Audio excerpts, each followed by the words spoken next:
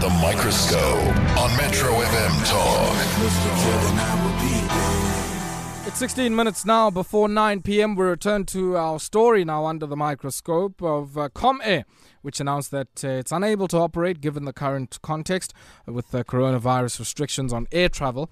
And their board has decided that the best option to ensure the long-term survival of the company is to implement a voluntary business rescue process. Now, Sean Collier and Richard Ferguson have been appointed as the joint business rescue practitioners.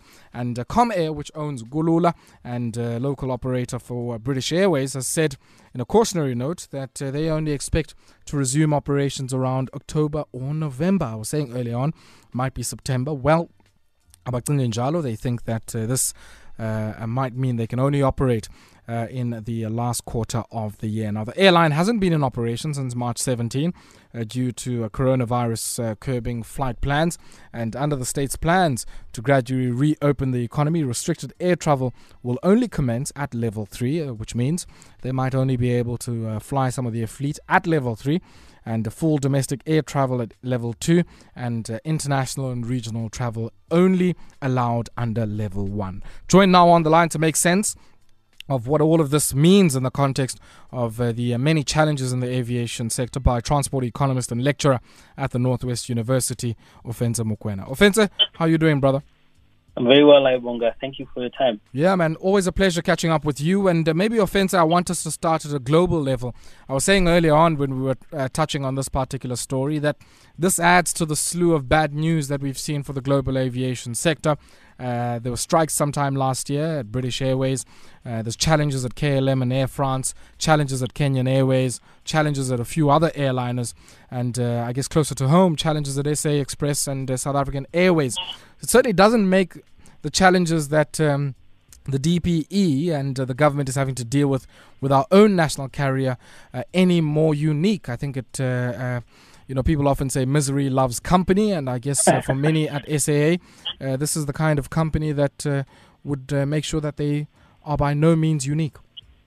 Yeah, it is a crisis of democracy in many ways, because most governments are confronted with a situation where they could either, provide a safety net, conditional safety net for airlines that are operating in their regions, or they could instead allow the market to dictate their destinies. And this comes at a cost, but it also comes with a series of opportunities. Some markets are capable of leveraging, like your Chinese markets. They're quite capable of leveraging, but domestically we're in a bit of a complex situation, because the structure of our priorities, especially in the aviation sector, are not completely clear. If you look at how ComAir is structured, it's a multi-dimensional and multi-sectoral group. You look at South African Airways, it's the same thing. If you look at SA Express, it's got the same energy, but that's more of a developmental and airport-related kind of entity. So the decisions are quite difficult, and nothing helps. The situation, nothing within the situation actually helps airlines to resurface. Yeah. And I mean, what's needed for some of these airlines to resurface? And I don't want us to maybe just only focus on the ones here at home. But, I mean, you'd be familiar with all of these different contexts. And I would argue that they differ. I mean, I certainly think that, with the SAA, we've been putting money into a black hole without any expectations of operational changes that would change the ability of the airline to sustain itself and be able to turn a profit. But in some of the other airlines, there might be a different thing at need. And one of the things ComAir was trying to stress today was that operationally, they are still a sound entity, and they've been profitable for the bulk of the 74 years in operation. And so this is, I guess, more tactical and a financial maneuver than anything else. Yes, it's... so let's say there are two ends to this.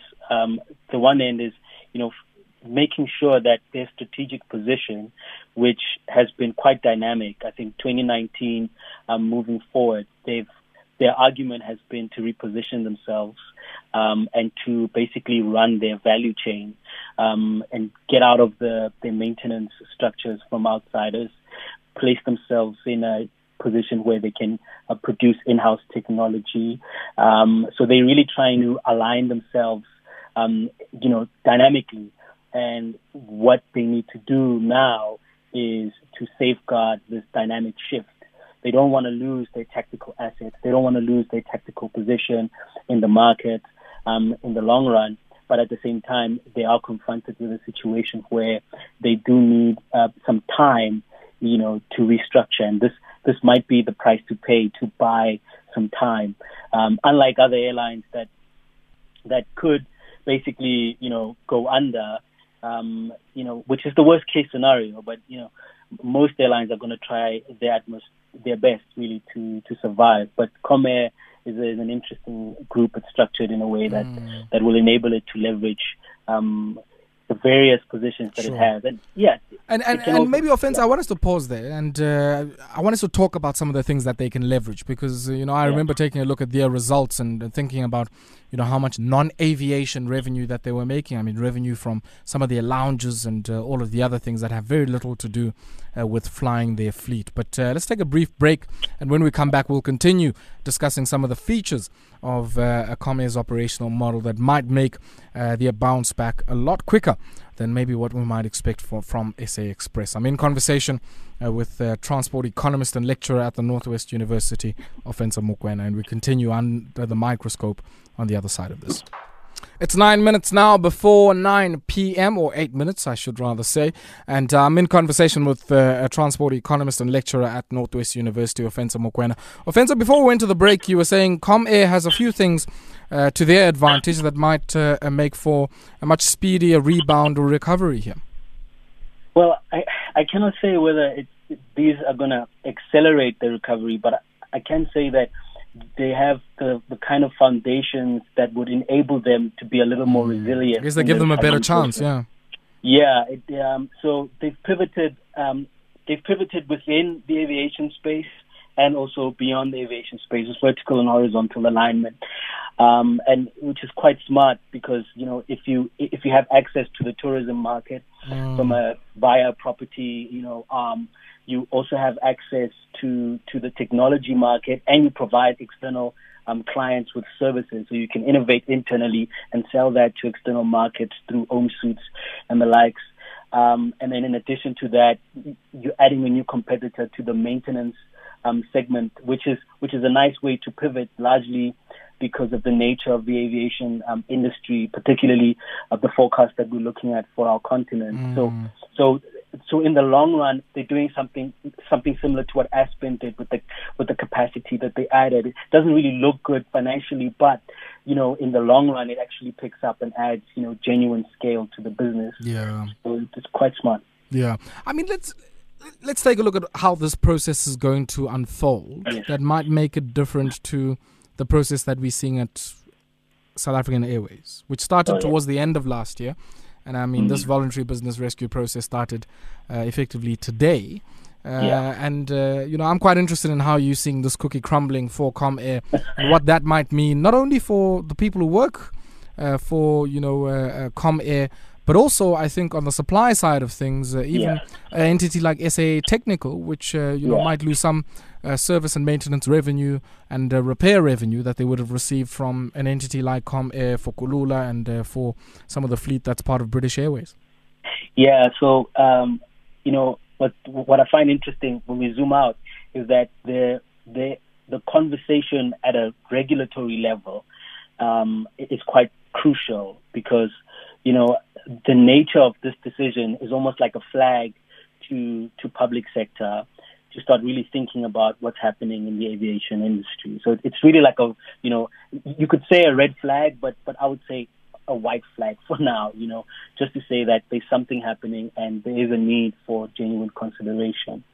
So the next phase has to do with how the business rescue practitioners are going to try and work this out. And I suspect, based on the annual reports over the past couple of years, it appears to me that they do have entities that they have earmarked as entities that they're going to let go of. They're not necessarily prime entities. They were more of, strategic positioning entities, but they're not tactical entities that would basically really enable them to reform and come out as a different kind of beast. These are more extensions, particularly, those in other countries, like Mauritius, and perhaps I'm thinking of one, but I just can't remember which one it was. It's a domestic entity that they might want to let go of. But it's really just about rationalizing the service structure.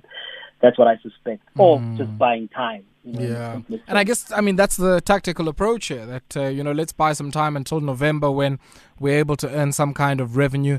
And I guess the other implication of a voluntary business rescue here, which made it an attractive proposition, is that it effectively creates a moratorium on some of the month-to-month obligations that they would have still had to meet, irrespective of whether or not they are able to raise any revenue. What does that mean for somebody who's working at ComAir? Well, at the moment, so leading up to this business rescue exercise was, Section 189. And so this is going to continue in the business rescue process, which is a natural part of basically restructuring an entity and narrowing down the costs. And of course, based on what they're arguing, they're probably not going to look at job cutting first, but it is something that is probably in the basket, but they're probably going to do other things first. When we look at it in the medium term, I suspect that there is a genuine lurch toward temporarily, losing some staff, and then again, when there's a rebound, people can genuinely be brought back, and that can be structured through the labor unions. Basically, because when you go through this business rescue process, you are going to have to engage the stakeholders. Well, then the other element is, I think it's quite a smart move, because in a way it's like an opaque format toward like a diverting force majeure for certain activities that you might have, and this is quite genuine in many ways. So I think entities along the value chain might benefit from this scenario because they still have a customer after this. It would be much worse if they went, for instance, into liquidation, and then you wouldn't have a client in the long run. So, but it certainly does make, I guess, for interesting case studies of what happens to a sector like this, which is so critical and is a connecting sector to many others.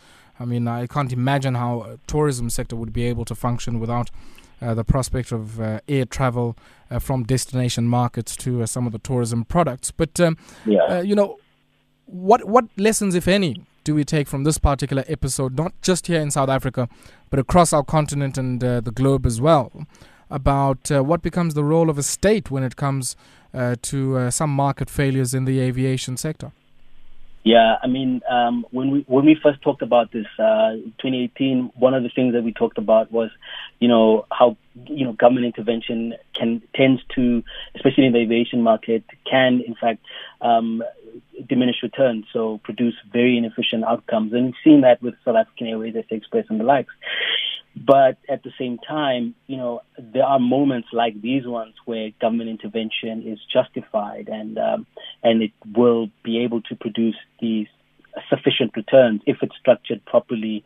And the argument is, the range between what the kind of regulation we're interested in. Traditionally in South Africa, we're more administrative, but then what we need is to get into a performance-based or an economic regulatory kind of environment in which we start to incentivize new types of market players and entities, even if it involves the state, but we create a marketized environment.